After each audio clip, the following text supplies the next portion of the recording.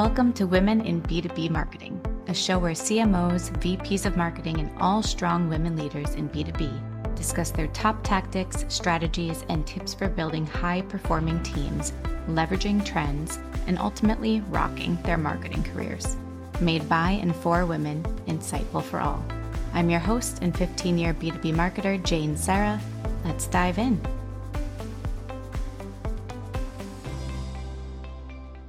Thank you, everybody, for joining us for another episode of Women in B2B Marketing. Today, I am delighted to have with us Deidre Hudson, who is, amongst many things, she is the head of revenue marketing at Bloomfire. She's also been in B2B marketing for over 20 years, so there's tons to learn from her. And she's a frequent speaker and workshop leader, so pumped to learn all we can from her today about B2B marketing, revenue marketing, demand gen, all things marketing. Welcome, Deidre. Awesome. Thanks for having me. I love talking about marketing. And so I'm just great to have this opportunity to continue talking about things that I love. Thank you for joining. I'm curious if you could tell us about your path into the world of B2B marketing, because as our friend Dave Gerhardt always says, no one goes to school for B2B marketing, right? So How did you come into this path and how has your path led you here today? My path was a little bit of a twisted one because in undergrad, I actually wanted to be an accountant.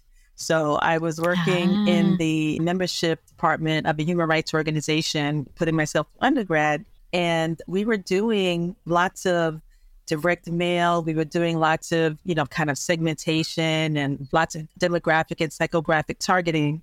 And I fell in love with marketing because as we were doing all this analysis and segmentation, I discovered that one row of numbers in an Excel spreadsheet could indicate an entirely different kind of person than the second row. So I became fascinated with just looking at how do we segment different groups of people?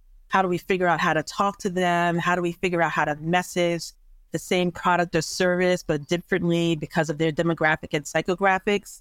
Yeah, I switched my major to marketing. And from then, I spent a little time in consumer marketing. But I found consumer marketing, B2C, to be it was too big. It was like too unwieldy. And there were so many different pathways that could take place. And I'm kind of impatient and I need some sort of immediate gratification. So I kind of fell into B2B marketing and I found a home there. Yeah. It's so interesting because even just the way you were describing the data sets and segmentation, you can tell like your accounting background and analytical aspect probably makes you such a stellar marketer to have that mindset brought in. Yeah, I really love it. And I'm returning to school at the end of the year in December, actually, to work on a master's in psychology because I'm just fascinated by just human behavior, motivations, and drivers. And how do we just understand and kind of, I don't want to say use that because it sounds too, opportunistic, but how do we use that to help get the right message to the right people? Yeah, because it's about finding a fit. It's so funny how perspective can really change, right, with marketing. Because some people have the perspective like, oh, marketing evil, you're like pushing things on people. But if you market the right way, it's just about connecting people with what they need or what they want. It's not pushing anything on anyone. So yeah, making sure you make those connections. This is making me think, I saw a lot on your LinkedIn profile that you speak about the art and science of marketing. So this balance, like your accounting kind of background and initial foray back into marketing and now wanting to get psychology just kind of brings full circle, like the art and science piece. Yeah. If you can talk to us a little bit about your thoughts on how marketing is a mix of the two worlds. Yeah. And, that's something I could spend all day doing because you do need the data analytics piece. You do need to be able to look at a data set, decipher it, and kind of pull out from it, what does it mean, right? What is the data kind of saying to me? I remember I started it when I was working in publishing, and I spent the first 2 weeks just immersed in the data, just to understand it, understand the nuances, what it was saying, what insights we could pull out of it. And then this is where the art part comes in, is that you can't get stuck in analysis paralysis, right? You have to be able to pull out the insights and then be able to interpret them and use them in creative ways that's going to help you connect with your audience. One of the things that I think, and we can probably talk about this a little bit later, but one of the things that I think is kind of a double-edged sword, what's really happening in marketing lately is that we are really trying to measure everything. And you just can't. You just can't. That's part of the art of marketing, is that some things you are going by instinct and you are going by your gut. And it's a gut that, if you've been in marketing for a while, that you've earned, basically, exactly. Right? So, yes. You've carved this gut to be exactly where it is today. Right. That's so true. It's interesting because you say you can't measure everything. I completely agree. And it becomes exhausting. I think I've heard recently about more and more marketers who are just considering leaving marketing altogether because the attribution overload and overwhelm is just too much. And the need for accountability, especially 2023, it's just been a draining one for many marketers. Like we have that gut instinct that we've earned with pride. And we also have the tried and true tactics that have always worked or that we've molded to work. And they're not working in many ways, right? So having to measure and track everything, especially in a down economy, has just led to such burnout, I think, with a lot of marketers. Yeah, I was just on a call earlier today, and there's a real need for like a support group for marketers, like therapy for marketers. Yes. So I may pursue that when I'm done with my psychology degree, but great idea. For exactly That's those such reasons. A good idea. There was just this week, there was a LinkedIn thread. Alina, the co-founder of Chili Piper, had this whole thing that was talking about how everyone needs to give their CMO or their marketing folks a hug because it's been such a trying year. And it was this whole thing, and it turned into everyone saying, this is like marketing therapy in the threads, just these comments and kind of virtual hugs. You should check it out. And yes, we need you as a marketing therapist. So do it. I'm full support. I'll be your first patient. So funny. Awesome. Like there's so much we could deal with. I want to jump into this a little bit more and then go to market, which is another strength of yours. What do we not have to measure? Like, what do you feel confident speaking to the board or founder, your boss, about not having to measure, and you have a strong support of why you don't have to measure that? To my board, nothing.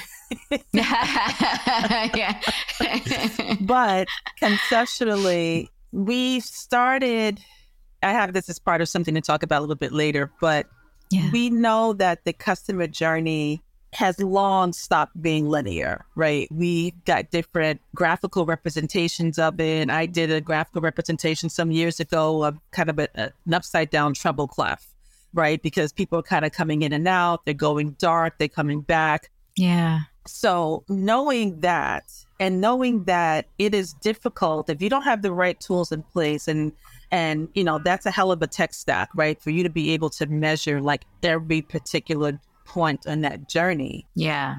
Some part of that common sense has to kick in and say, okay, if they're coming to our site, for instance, by direct, right? We're looking at lead source attribution and coming by direct. They have to have heard about us some way, somehow, right? So there are some things that we just can't measure. One of the things that we started doing was really looking at our LinkedIn. And we started using the tool that was able to show us some companies that were viewing our LinkedIn ads. These are just viewing, right? Because we're not going to see all this level of detail actually in LinkedIn. And what that led to was that we saw that we had a really promising RFP opportunity come to us. And if you just looked at the data, just what you have on its own, it's like they came to our site from direct. We have no idea how they heard about us or whatever. And they invited us to this RFP that could be very lucrative. But then by looking at the other platform, they could see that they had been viewing our LinkedIn ads for like 3 months prior to coming to the site. So you can't measure everything, but you have to, like I said, at some point, common sense has to kick in, and you have to just know and trust that some of the things that you're doing are working. This concept of digital surround sound, being in different places where your target audience is, and trusting that they're going to see the message, even if you can't directly measure it one-to-one. So true. I remember in a past company, we weren't seeing results come from one of our paid social campaigns, direct results, and we turned it off. And instantly our direct traffic dropped the following month. I was like, this is why we have these, I think it was Facebook ads at the time. So it's so true. But if you look back and connect the dots, it's great that you were able to do that and tie that to your LinkedIn campaign. That's amazing. It's great that we had the ability to measure that, because I had the same experience with the previous companies, exactly where you're talking about. If you cut off the social, right? When you're looking at your attribution, you're not seeing a single freaking lead come in from social, right? But then you cut it off and your direct falls. So I've had that same experience also. I mean, direct, it's where all like lead tracking goes to die, right? It's just the bane of our existence. It's where everything miscellaneous gets jumbled into. Right. Well, I know that you recently spoke at an event about GTM, go to market, and scaling businesses from 1 million to 10 million, I believe it was. Could you share a few tidbits from that? I think it was a panel talk that you shared or that you learned from that panel, if you could share that with our audience, because I know a ton of people are trying to do that right now. Yeah, I think a couple of big takeaways that came from that was, number one, really understanding the difference between growth and scaling, right? Because you can have growth and you can have growth at all costs and other similarly stupid ideas, but there's a difference between being able to grow and being able to scale. And scale is when you want to increase your revenue without substantially increasing your costs. So I have this kind of 5-stage graphic that kind of shows the 5 stages to revenue marketing. And one of those stages is where you are focused on where scaling is your important thing to do. And you are really focused on efficiency. So for instance, if you're driving a lot of activity or have a great investment in Google Ads, right? You need to make sure that your Google ad campaign is operating efficiently before you start pouring more money onto it, right? So this idea of how do we scale is how do we make use of the channels that we have as efficiently as possible. And then we can decide if we want to invest more in those channels or expand into other channels. But it just can't be, you're just going to continue throwing money at it. You have to be focused on things like, what's my CPA? And kind of an outgrowth of that is, and I'm really excited to hear people talking about this in this way, is the bow tie, right? We've got the funnel, we've got the whatever. So I'm really gravitating to the concept of the bow tie. In my previous companies, I had talked before about the importance, like the full funnel, right? From marketing to sales to product to CS, because all those things tie together and they can leverage each other. The things that we were learning about how customers were using the product, for instance, that we were getting those insights from CS, we were starting to pull those insights into the top of funnel messaging, because these are things that were already being used, things that people were happy about. Some of the things that they were talking about were things that we hadn't even anticipated from a product usage perspective, right? And we also were able to see those objections and what are people objecting to, so we could take that to the top of funnel and arm our salespeople with, okay, these may be objections that you are encountering. And we could even create some proactive messaging around that. So I'm really excited about the idea of the bow tie. Now it's one of the things that came out, and how important it is to tie your sales and your marketing and your product team together. At one of my previous company, and this is from the panel too, we even had a shared OKR, because I had told our head of product and our head of sales at the time that was we doing our OKR planning that, hey, we should have one OKR in common. So how did that go with the shared OKR? How did you decide on narrowing it down to a certain subset that you all aligned on? I think that we aligned around, I forgot exactly what the OKR was, but it took some time. It wasn't easy to do right away. And that's when we decided to just do one. Let's not try to, boil the ocean. I think it's a worthwhile exercise. And it forced us to, I think it fosters more collaboration and less competition. And it forced us at that time to check in with and support each other on achieving that goal. Yeah. I love that idea of everybody kind of sitting down virtually or in person and just aligning on, okay, what are our core goals this year? Everyone brings whatever their 5 or so top goals are for each department. And then, I mean, I'm making up how this went, but this is kind of how I envision it.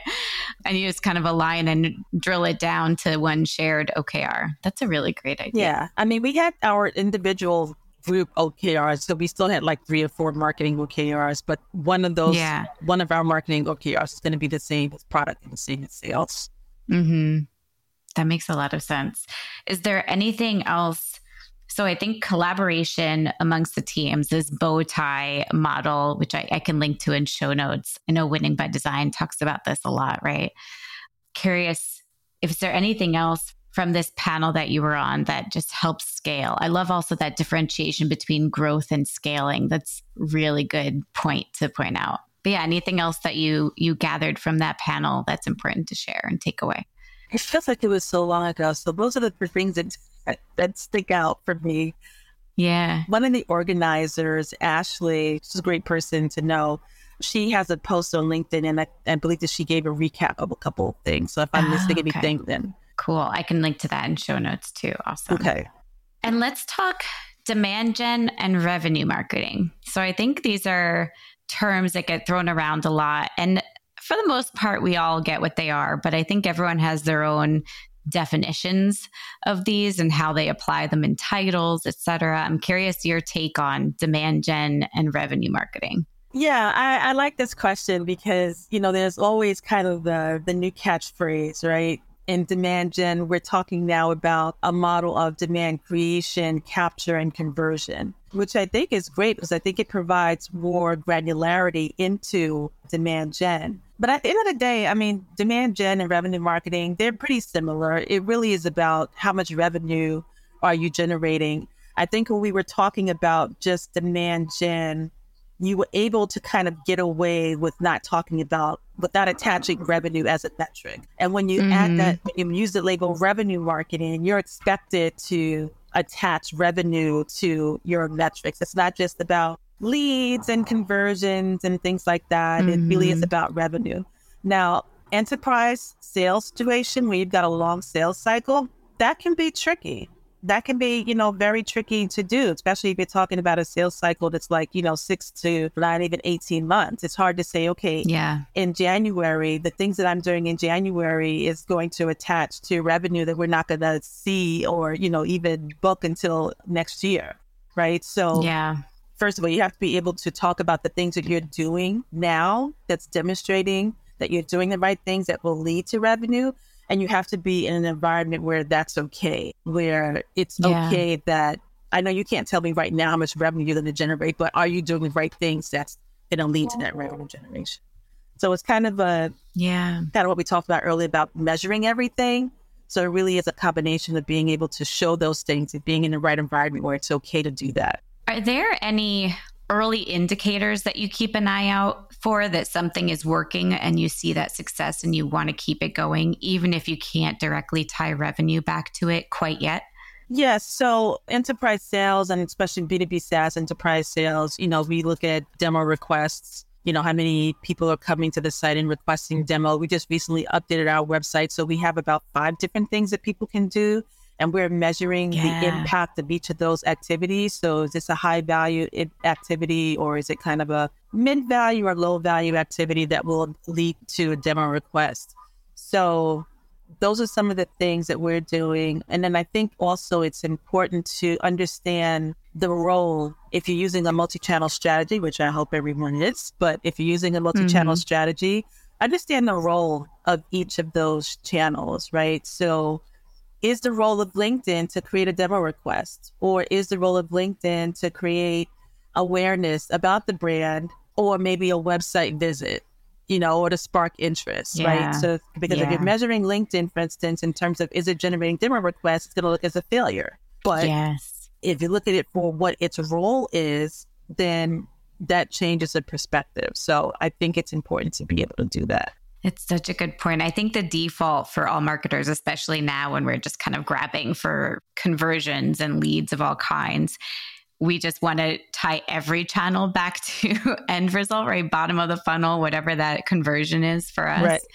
And you're right. It's these micro conversions along the way. So This is bringing traffic to the site, which we can then retarget. And then we want them to subscribe to something and we can nurture them. So baby steps are still wins and part of this funnel, even Absolutely. though we're so focused on this end goal all the time. Right. Someone mentioned, I was at a GTA Roadshow and I just talked to her the day. She mentioned the SaaS shakedown, where it's like, yeah, constantly just, okay, are you ready to buy? Are you ready to buy? Are you ready to buy? It's like, no, I'm not. So true. But that's not a failure. Especially now.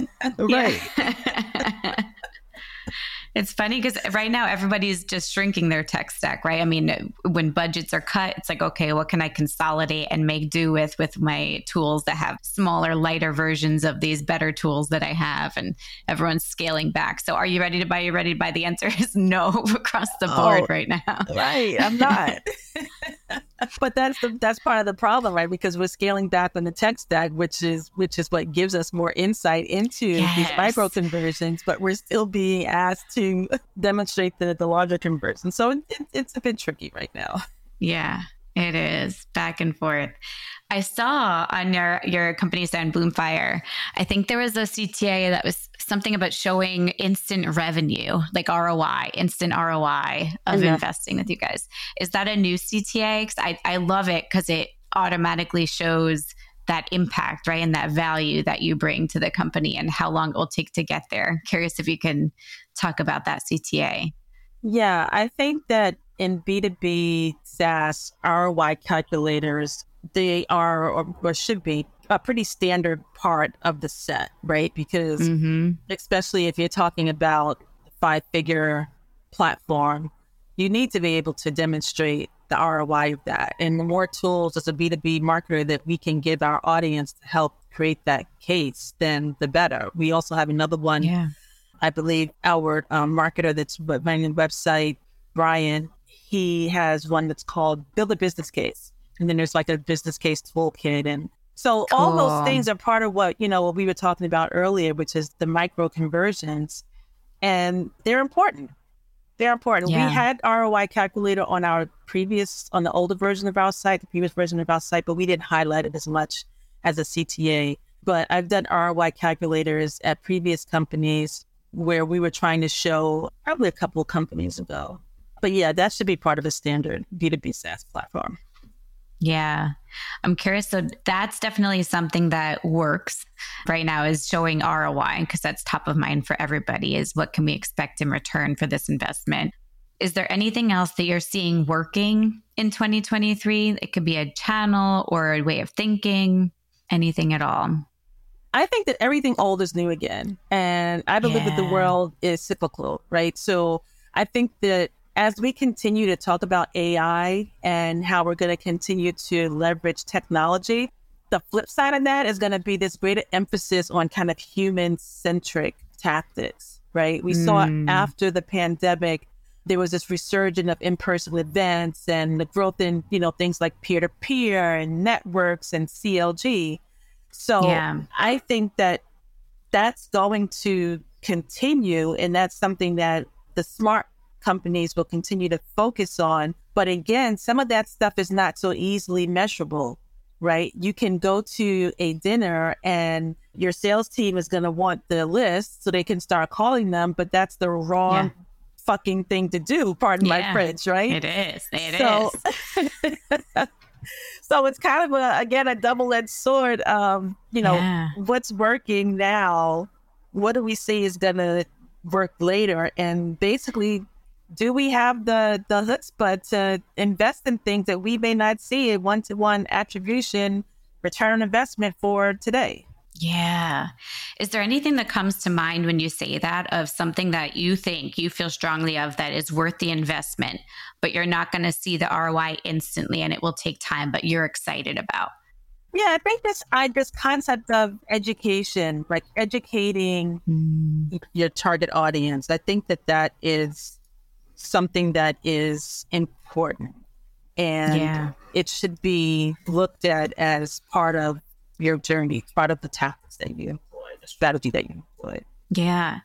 In today's environment, well, with AI too, this is way magnified, but the amount of content that exists out there. And I know everybody, like, we want to educate to engage, right? And show value to our audience, whatever that is.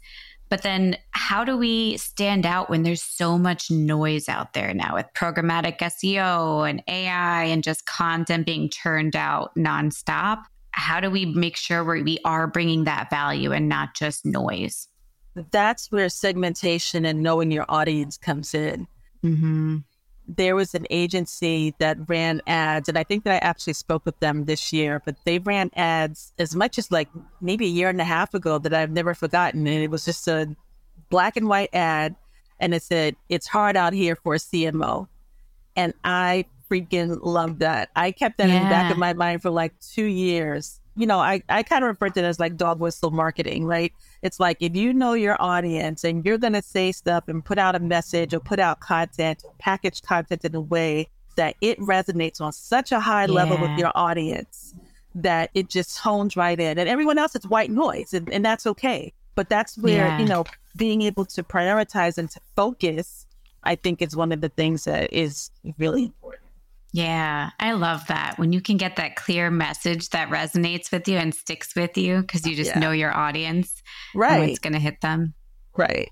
I'm just kind of thinking out loud here, but I wonder if, because there's so much noise now, and most of it is not great quality, maybe it'll be easier to stand out because like if you provide that quality and all the rest is just kind of junk, maybe it'll be easier for us to stand out if we truly focus on knowing our audience, like you're saying. Yeah. And again, knowing those channels too, because we're developing a set of new ads now for LinkedIn. And one of the things that I've just been trying to be very crystal clear about is that while we want to stay within our brand guardrails, the goal and the job of these LinkedIn ads is to be a scroll stopper. So I don't want something that's just like, you know, it's got all the right colors and it looks good and it fits within the brand, but it's a snore, right? It's a big snooze, right?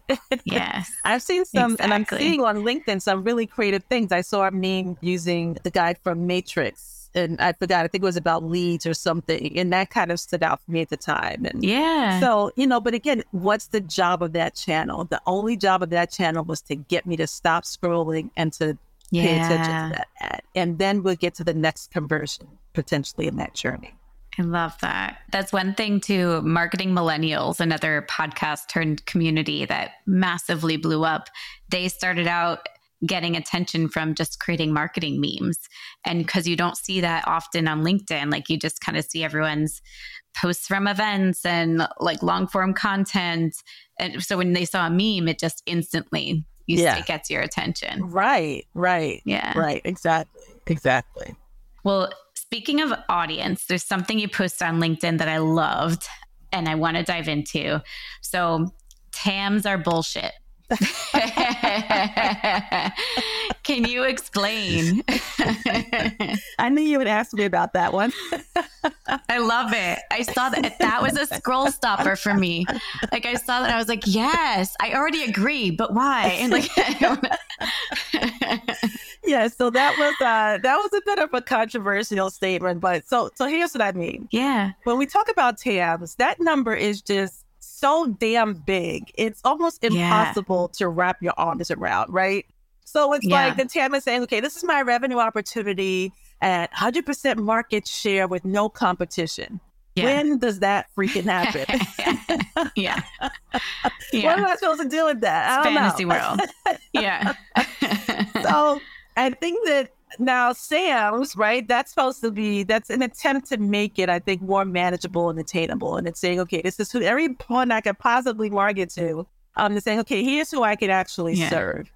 Yeah. But to me, that's still too wide and still too undefined. So I introduced this concept of the IAM, the immediate addressable market. I love that.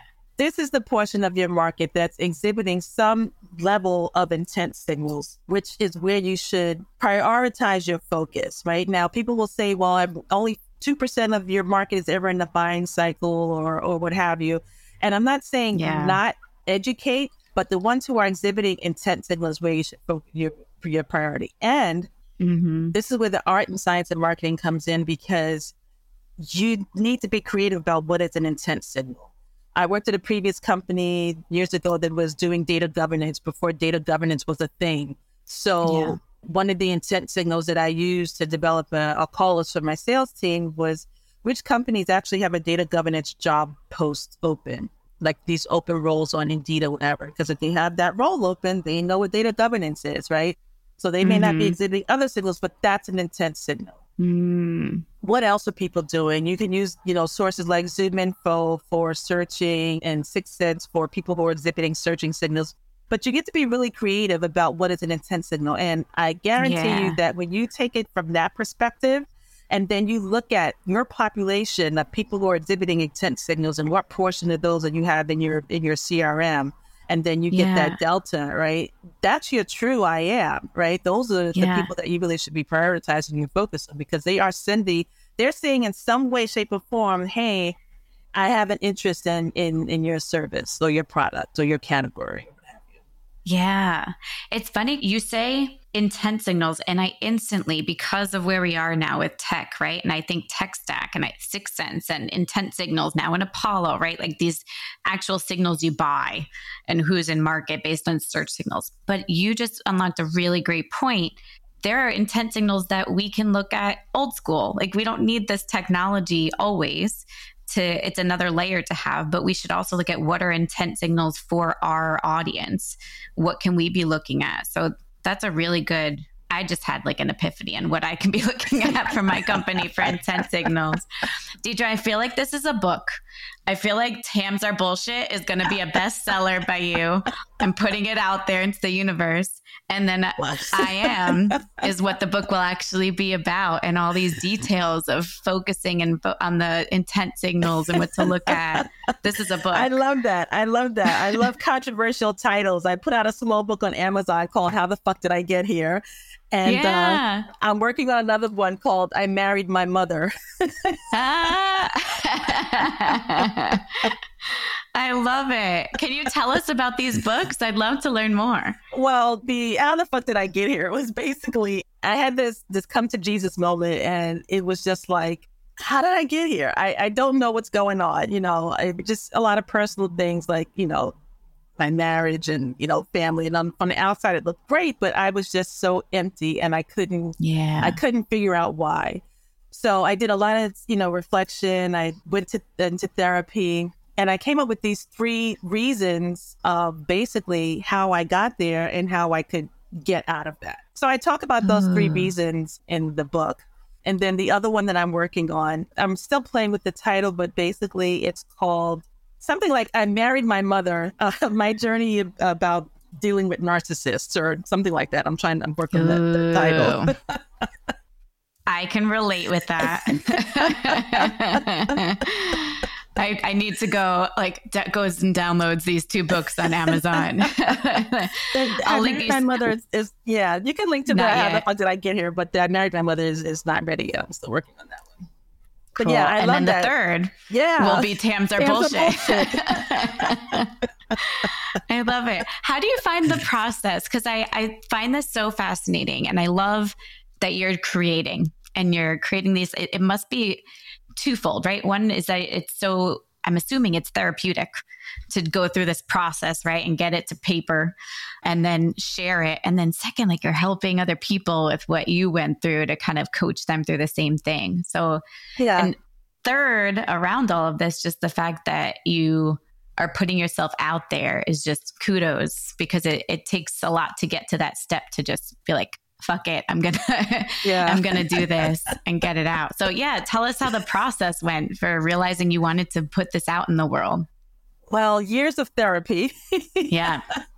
And that goes to kind of what we were talking about earlier about being a therapist for marketers. So years of therapy, just reflecting on what would I have needed at that point when I was going through the things that I was going through in my professional and personal life. What is it that I would have needed? And I'm very much like, I have this problem, I need to solve it, right? This is my problem, I've defined it, and I need to solve it, right? So what I found was that there was a lot of stuff out there, and I would kind of come across nuggets of what I needed in looking for solutions to other problems.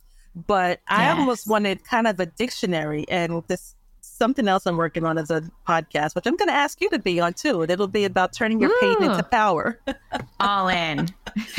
But I wanted something that was just very specific. When I came up with the title for How the Fuck Did I Get Here, you know, it was just like, I heard other people kind of echoing that sentiment of, okay, I'm over 40, I'm over 50, whatever. And I take a look at my life and I don't know where it went. I don't know what happened. Yes. So it was therapeutic for me, and it was my attempt to kind of help other people as well. So I love that. And now that I'm noticing, I see it in the background there for once we get this on YouTube. I love it. I'm so excited to read this. Amazing. It's a short read. It's a very short read. It's just, there's so much out there, and there's so much anxiety. I hear so many people talking about anxiety, and we're not at our best when we're anxious. We're not contributing. We're not creating. We're not operating at our best. We are anxious and living with all this. And, you know, I'm just trying to ease my own, and in the process, help others with theirs as well. I love that. Thank you for sharing. And yeah, I think especially this week, it's like on top of our own anxiety that we're dealing with as marketers, as humans going through life and looking back at things, right? But then the darkness of the past week or so, it's just kind of everything is tenfold as tough. So yeah, absolutely. Yeah, I'm going to link to this book and I'm going to read it myself. I'm excited. On a similar path or note, I'm curious if you could walk us through whatever you're willing to share that was kind of a big hurdle. It could be in the marketing world or something that kind of impacted your career trajectory, but negative, positive, some kind of hurdle that you worked through. I'm going to talk a little bit about imposter syndrome. Yes. One reason is because I was actually just on a call. We were talking about that this morning. And number two, because similar to a lot of the people, once I saw that there was a name for it, I was able to connect with it and then to diagnose it and find a pathway around it. So I tend to be like in my career, I just tend to be very much what you see is what you get. I can be blunt. Same. I can be direct. And it's never out of trying to use it as a weapon. It's really just born from my own impatience. Like if someone is talking and talking and talking, I'm going to stop listening. Yeah. Yeah. And if I cut you off, it's not because I'm trying to be rude. I'm just trying to get you to get to the point because I'm, you know, my patience is. I'm the same. My husband will tell you too. I'm like, okay, let's get to the point. And then, you know, there's a corporate speak. There's a way to do corporate speak. And I just don't have that gene sometimes. You just on a call a couple of weeks ago at my company and my boss, thankfully, he just kind of attributed it to my being from New York. And I was like, okay, thank you. That's totally fine. But so I think that having this imposter syndrome that I didn't look like everyone else, I didn't act like everyone else, I didn't speak like everyone else. Does that really mean that I deserve to be here? Right? Because I remember I was at another, like a global financial company, and all the women wore beige nail polish. And I remember being getting my manicure done and saying, I want beige nail polish. But I really wanted to wear fucking red nail polish. Yeah. That's another book. It's in my How the Fuck Did I Get Here book. And, I love that. My hair was straight and I really wanted to wear my hair curly. So, you know, it was just having that imposter syndrome about the fact that I didn't look, sound, and act like everyone else. Did that mean I really didn't deserve to be here? And really being able to overcome that. I love that. Thank you for sharing. 'Cause it's personally that resonates with me because I've gone through similar chats when I have like group coaching calls or any kind of things like that with groups where I love women's groups and organizations where you can just have raw conversations like this. Yeah. And that came up where I feel the same, like you have this kind of vision of a successful woman leader, right? Or a CMO, let's say. And it's really, to me, it's like I see myself and then this CMO is so far away because I'm not polished. I'm much more casual. I curse as well. Like I'm rough around the edges and I say it as it is. Like I'm not this, I love what you wrote. I wrote that down. The corporate speak gene. I do not have that either. I'm very casual and say it like it is. Right. So I think we just have to embrace that as our own corporate vision, right? And that is what being corporate leader will be for us, and making it our own. And wear the red nail polish. And I do. And the last time I got my nails done, I did one hand red and one hand black. So love it. That's so cool. Yeah. Thank you for sharing. Absolutely. I wonder, is there anything as we talk through this and things that you've learned, we kind of went in a few different directions in a great way. What would you tell young Deidre just starting out in marketing, switching from accounting, like that now, that you would tell her to just kickstart things? And what knowledge, what wisdom would you share?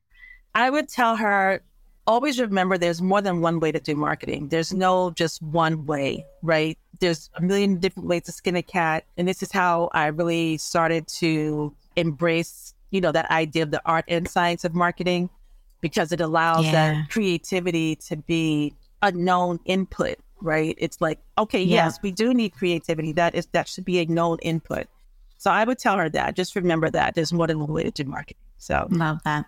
Thank you. And last kind of note too, are there any favorite tools or books in addition to your own or podcasts that are top of mind for you and you're just living for? Okay, so there's a book and a podcast. So I really I'm reading now 10X is Easier Than 2X. I can't think of the author offhand, but I'm loving it so much. I have the Audible version.